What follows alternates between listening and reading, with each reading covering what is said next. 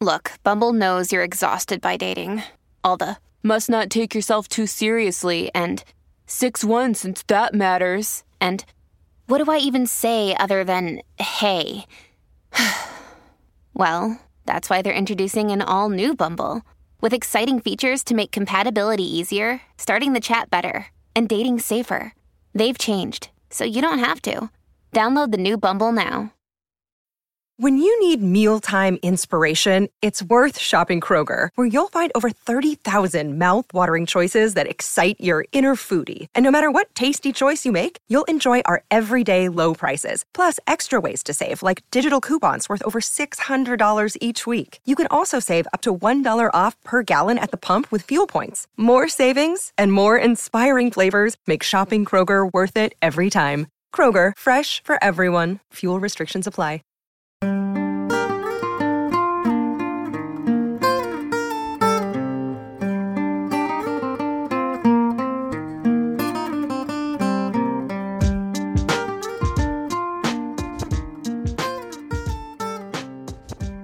So today I have my friend Kyle Horton back to help me make this conversation super fun and interesting. That's one of his superpowers, whether he knows it or not, along with authenticity. Well said.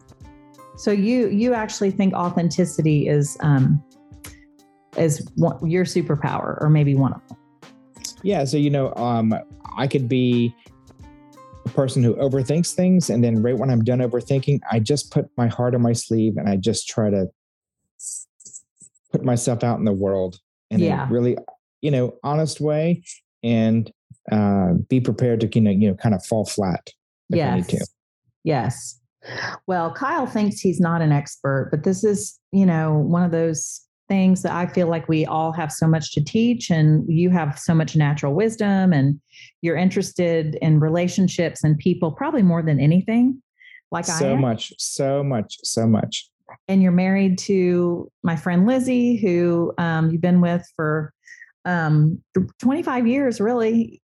That's if right. Not more, but yeah. So the topic for today is, what the heck is marriage for? Okay, exactly. And because why? Exactly. Yeah. Why would you do this thing that is so hard? Yeah. And what should you expect from it? So I like the idea too of maybe a subtitle or a thought of lowering the bar on it, but also raising it at the same time. And that's actually one of the big themes of my Never Perfect theme. Exactly. In general. I'm familiar with that. Exactly. Lowering the bar so that you can actually make yourself better and your life better. And that's a profound, paradoxical thought, but it is. We can apply this to marriage. So, okay. So why is marriage so hard? Let's talk about that. And we're going to try to do a 20-minute little discussion on this, and then maybe move it to another 20-minute discussion in a separate episode, maybe on how it can be great, or what is romance, or something like that. So, love it. Good. Okay. So I'm going to tell you a few things about why I think marriage is hard. And I think, really considering why people think the purpose of marriage, really, what is it? I mean, why do we get married? What do people expect? I think some people would say, I want to get married to raise a family together. I want to get married for happiness, romance. I find someone that's my perfect counterpart. We're going to talk about soulmates. I want someone to share my world with, to make a life with. So what did you think marriage was for back when you were in your early 20s?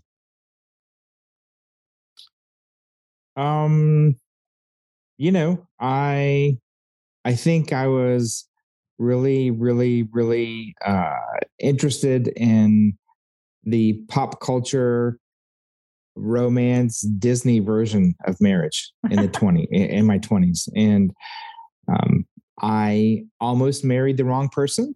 I was engaged, and I had been with a person for 5 years, and we had sent out our announcements. And we were receiving gifts in the mail. at our front porch, and 90 days out of getting married, we called it off. And then I went back into the dating pool and kind of found this person that I am married to now. And, in May, it will be 25 years. So, for me, I almost, I hate saying this publicly, but I feel like I and she dodged a bullet. Mm-hmm. And then I found this person, my wife, Lizzie, and we, with lots of effort and, certainly not easy, but, put together this thing that's, a quarter of a century old. Mm-hmm. And it's, for me, just personally, it's rooted in laughter. Mm. Yeah, y'all are masters of laughter and your own inside world of jokes and uniqueness. And we talked about this on the last episode we did together a couple weeks ago.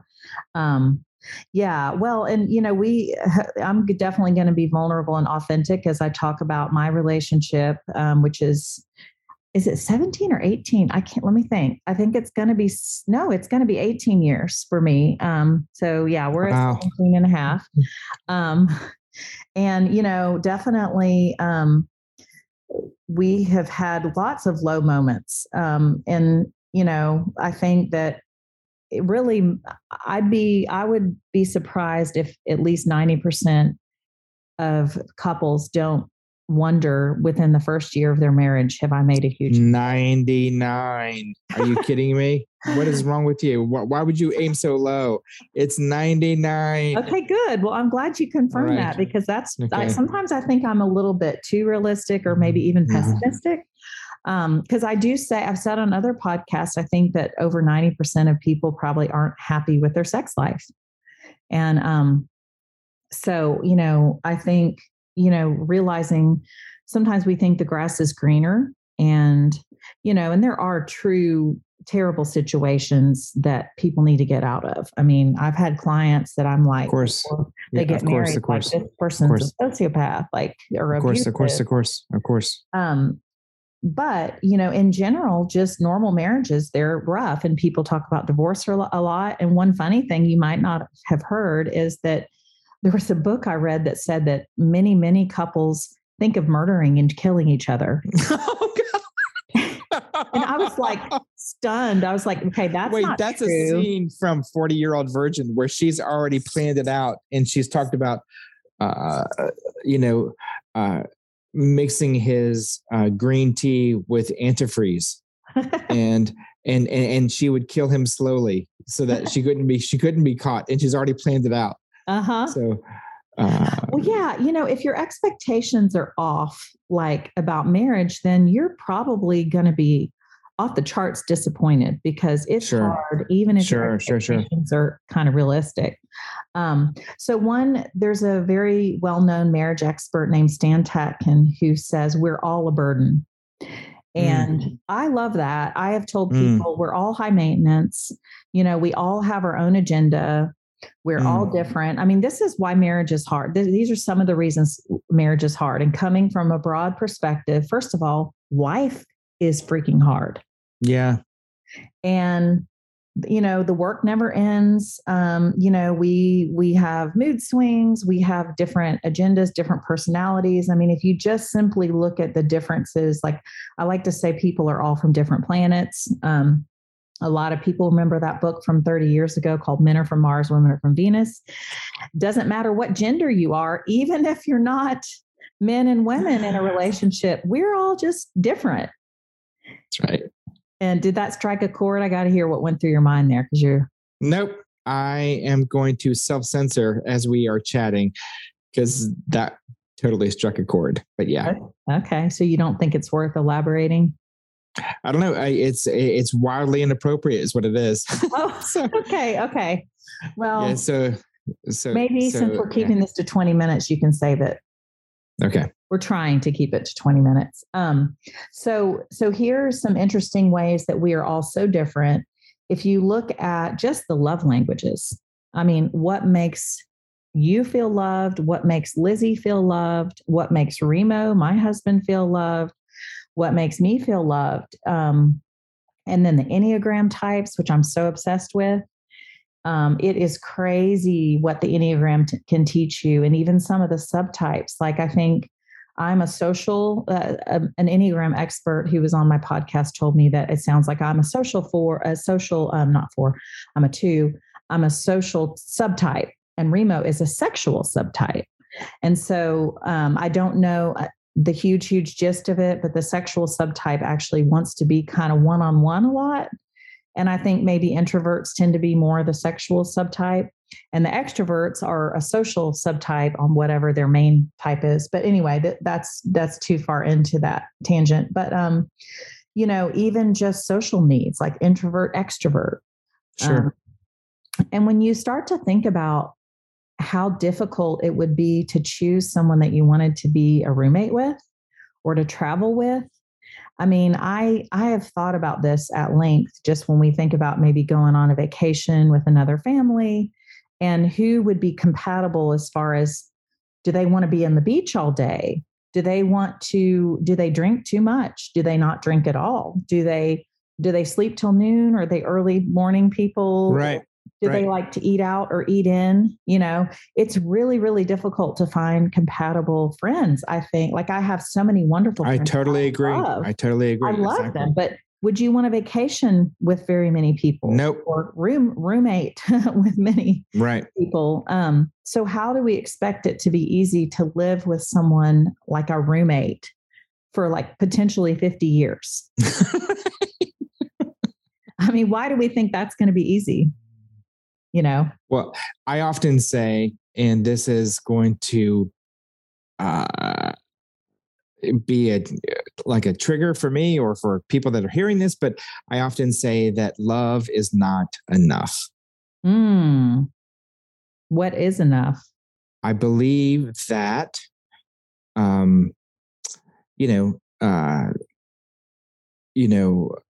there is the concept of being compatible.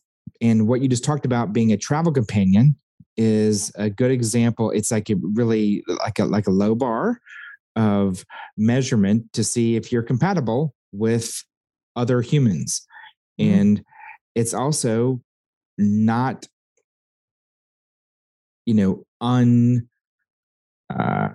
related to marriage. I mean, I think that I really, really, really, really believe that, there are so many people who are so enamored with love and affection and passion and romance that they forget about the compatibility piece. Yeah. And what you're talking about with the travel companion part, it just really, really, really resonates with me, because it makes me think that if you can't find a travel buddy to travel the world with, or a couple to travel, then good luck finding a spouse to do the same with, right? Oh yeah. And if you think about it, if you asked people, okay, you've got 6 months to pick a roommate that you want to live with for 3 years, I think a lot of people would put more thought into that than who they marry. It's true. It's so true. It's so true. And that's not even a life partnership. That's not who you want to be the father or mother of your children, or, spend 50 years with. Like like you said, opposite attracts versus, birds of a feather flock together. Remember the old kind of ideas of like, what draws you? Oh, it's the opposite, or it's birds of a feather, or it's both. I was a financial planner in banking for 3 decades. Mm-hmm. And I'm a person who sits at a desk, and I sit down with you and your life savings, and we are talking about, are we talking about money? Because if it's true, we're talking about money, then a calculator should answer all of our questions, but it's just not true. So while I'm sitting across the table from somebody who is contemplating investing and putting their life savings to work, blah, blah, blah, like everything they've been working for forever and ever, amen. It's not a calculator decision. It's an emotional decision. And I think that both of them are important. I think the heart matters and I think the calculator matters. And I think it works in marriage too. I think the heart matters. I think that you need to have the pitter patter, the chemistry that goes along with, the amorous love connection that goes along with finding the right person. But I also think that the calculator matters, man. I'm telling you that the compatibility. So I was on a podcast with over 1,000 people about 6 months ago. And they asked me, what is my definition of love? And I'm saying my definition of love is that love is not enough. I really believe that compatibility is ridiculously, it's the third leg of the stool for me. Yeah. Well, I've heard there's old book called Love is a Choice. And I do think that love is just much more than an emotion. It's a commitment. And of course, you and I could go off forever on, liking someone versus loving someone. Most of us have family members, whether it's uncles, siblings, aunts, whatever, parents, that we love them, but we may not like them a lot of the time. And, that's hard when you love your spouse and you may not like them sometimes, you go into really negative phases. And, if you both have negative phases at the same time, you can be in this, like Dr. John Gottman calls it, negative sentiment override, which is an interesting concept. You just get kind of in a bad place and don't give each other mercy. As you and I are talking, plain vanilla words, I'm saying, when do you know that you're in the right relationship that requires a lot of work, or the wrong relationship where you need to get out? Yeah. And that's a very good question. Another philosophy on marriage is that in life in general and relationships in general is it's supposed to make you a better person. And it's a learning lesson. It's a life lesson. Somebody in a book I read that marriage should be like a mirror, where this person holds up your reflection to yourself and you hold up theirs and you say, here's some rough areas, or this is how you look, or, just kind of iron sharpening iron.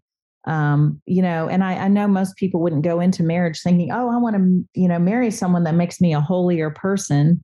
There is a book called Sacred Marriage, and it says, what if marriage was intended to make you holy more than to make you happy? But yeah, going back to your question, that's a really good question, a very loaded question.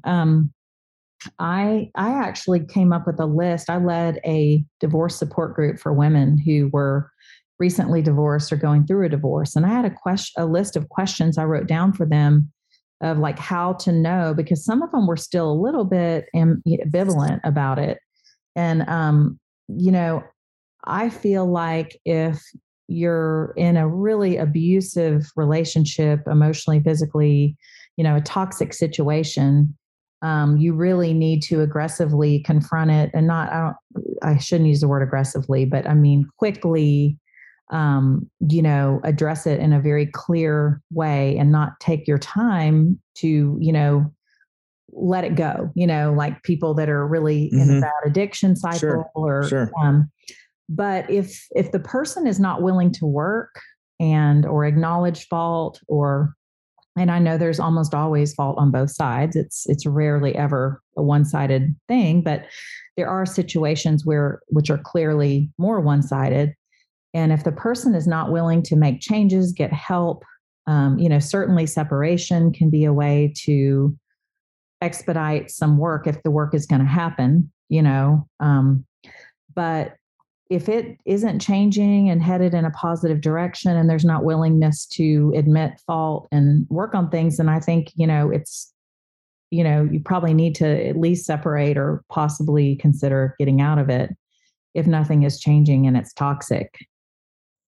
Yeah. And I don't think that most people know when they're in a toxic thing. I think that it's, your perspective, it's like right up here and you can't see the toxic thing that's happening right in front of you. If I'm a person that's listening to you and I go on and chickadee chat and we love each other, I'm also thinking,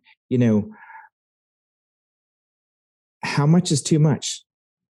and then the tipping point for a marriage, Yeah.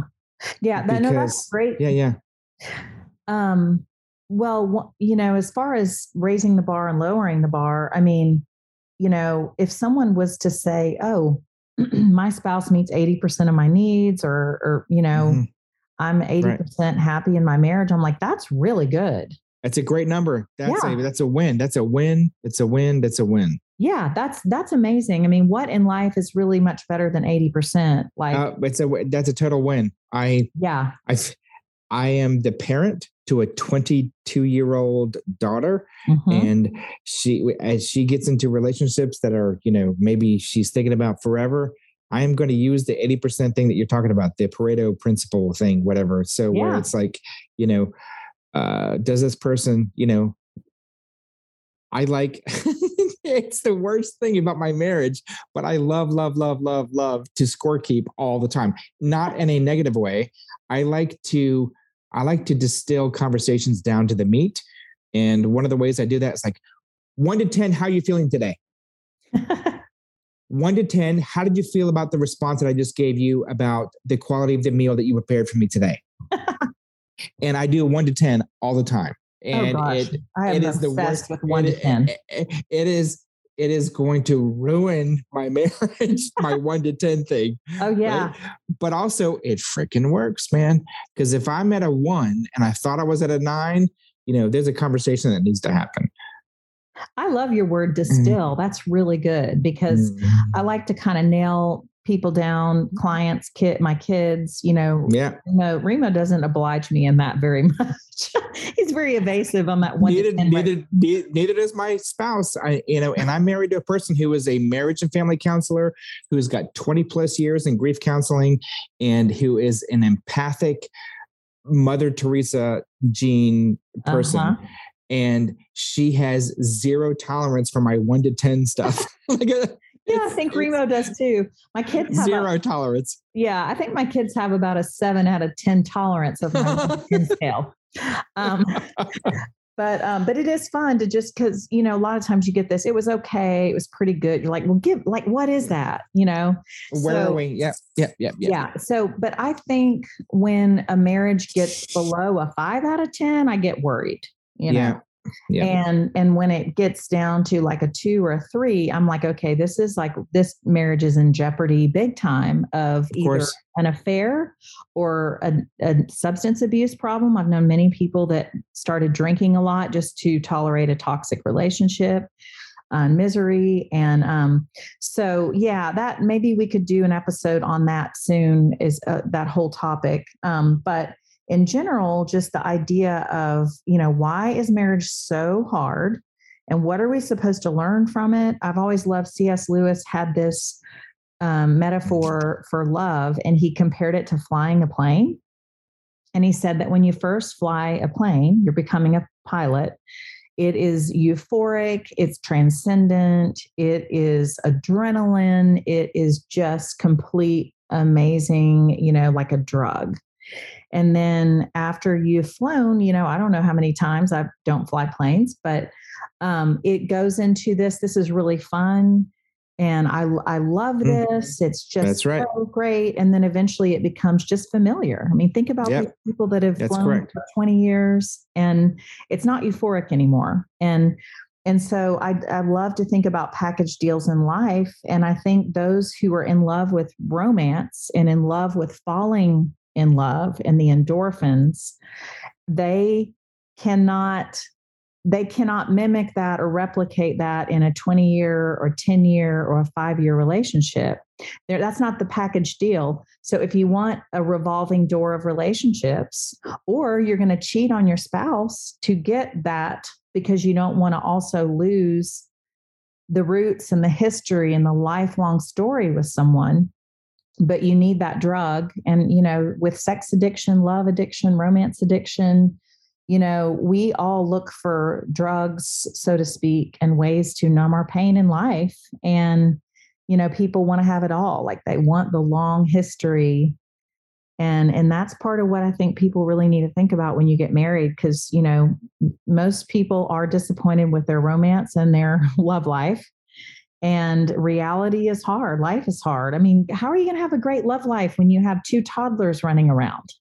I'm just saying, man, like, it's killing me talking to you because I don't feel like I'm talking to, my sensei. I feel like I'm talking to Beth, and I feel like I'm talking to a person who gets me and gets life.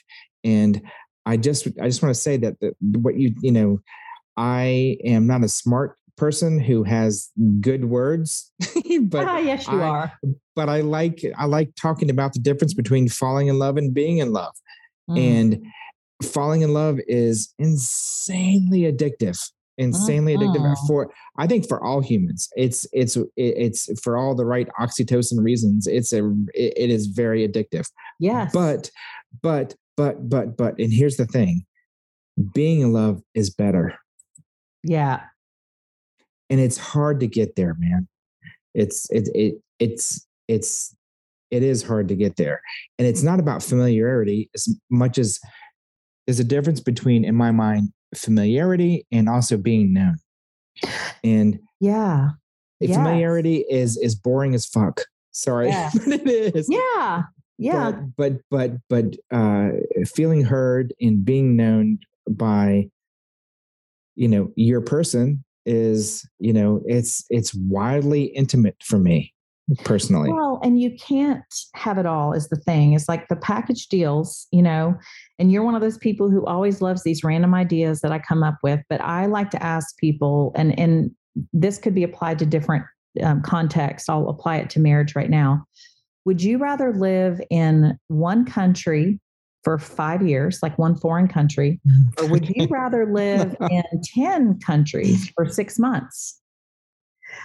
And, I think that you could say, would you rather live in the same city your whole adult life, or 20 years in two different places, whatever, and have roots and have a history? Or would you rather experience the whole world, And I think that is a really good parallel for marriage. I mean, I think a lot of people, you use the phrase in love. A lot of people who've been in a long-term marriage would not even say I'm in love. It's true. But I like your words, falling in love versus being in love. That's powerful because you've fallen. And if you just love the experience of falling in love, then you're going to have a revolving door of relationships, and you give up that history. Well, it's the lust versus love. Yes. Debate. Yes. And I think you need both for it to work, Yeah. But thinking about someone who you share a story with and you share a history with, I mean, that's incredibly romantic. And, again, we can't have it all, but it's really amazing to be able to say, oh, my husband knew my grandmother, if I got divorced and remarried, they wouldn't know any of my grandparents, or they wouldn't have, my husband sat in on my dissertation defense, and he was so proud of me. And, if I married someone else, they would never know that history of when I was making $24,000 a year, Wait, did that happen to you? Did he sit in on your dissertation? Yes. How did that feel for you?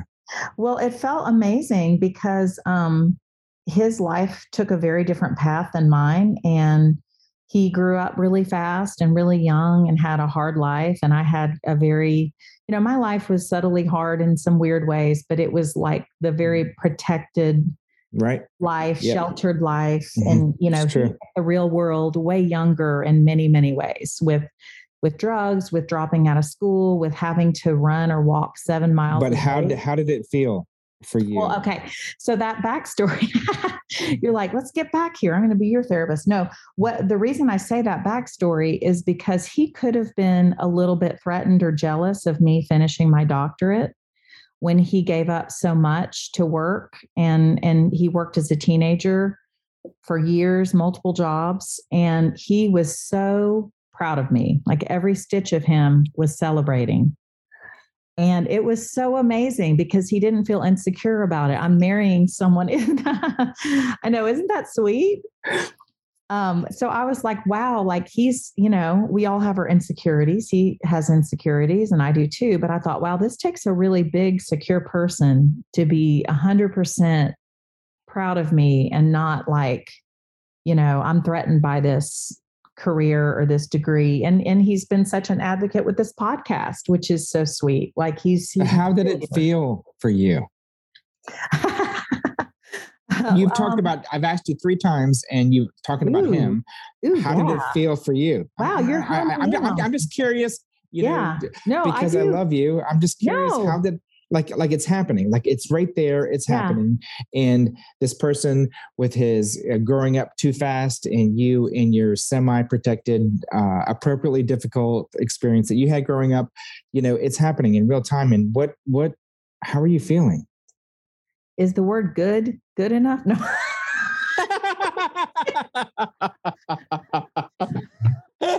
Well played. Well played. I would say it felt very validating and safe, and it felt very respectable to me that he was,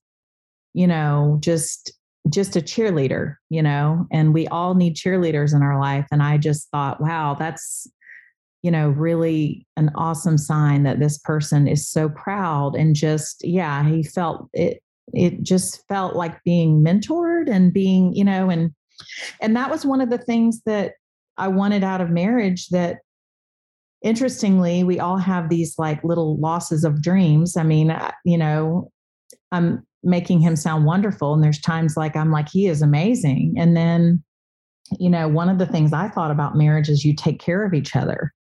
I'm a nurturing kind of person, and he's not really. And I kind of would be like, man, like, I love to make people that I care about happy and like think of what would make this person's day, like, and he's not like that, but he has become more like that. And so that's another. I almost feel like, almost accidentally, he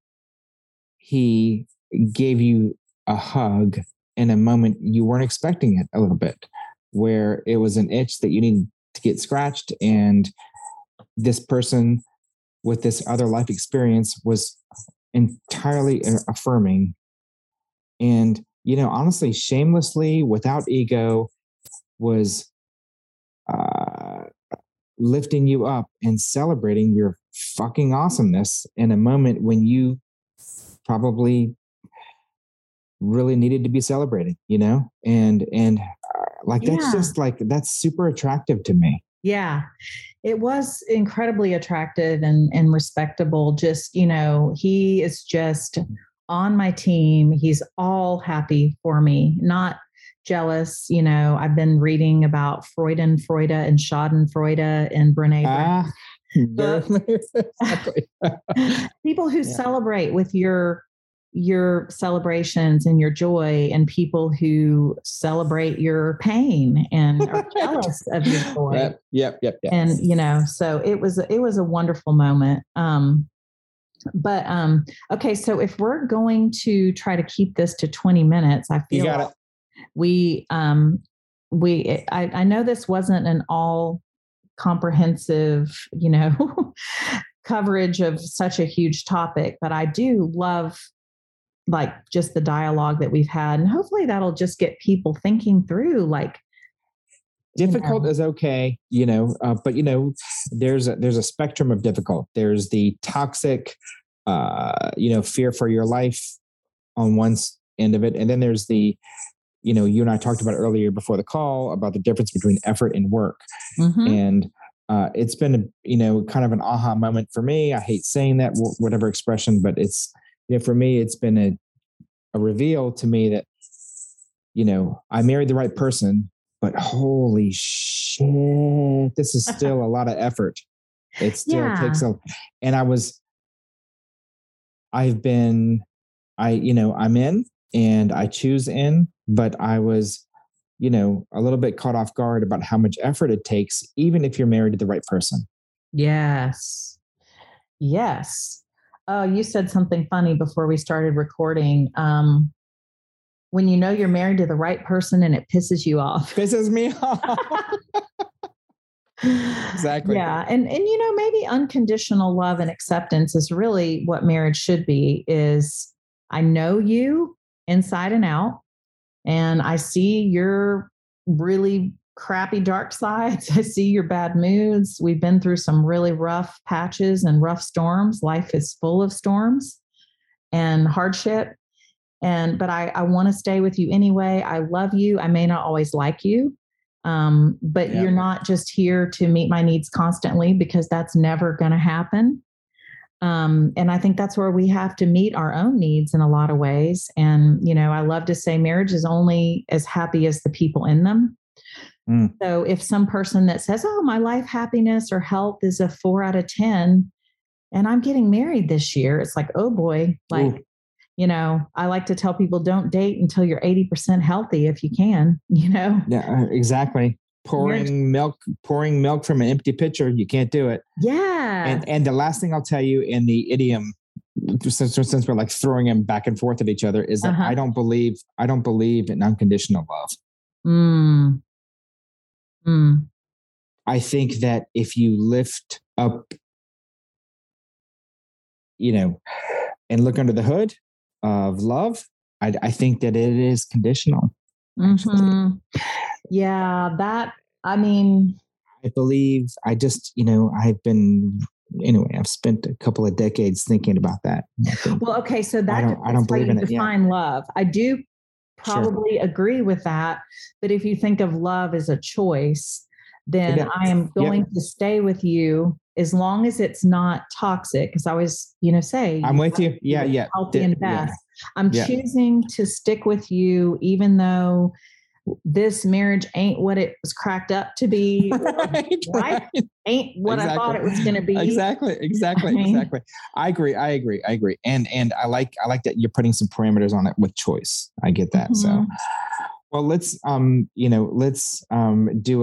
a little bow on it and chickadee chat here and, another moment. Yeah. Perfect. Let's shut that chapter and start another one real quick.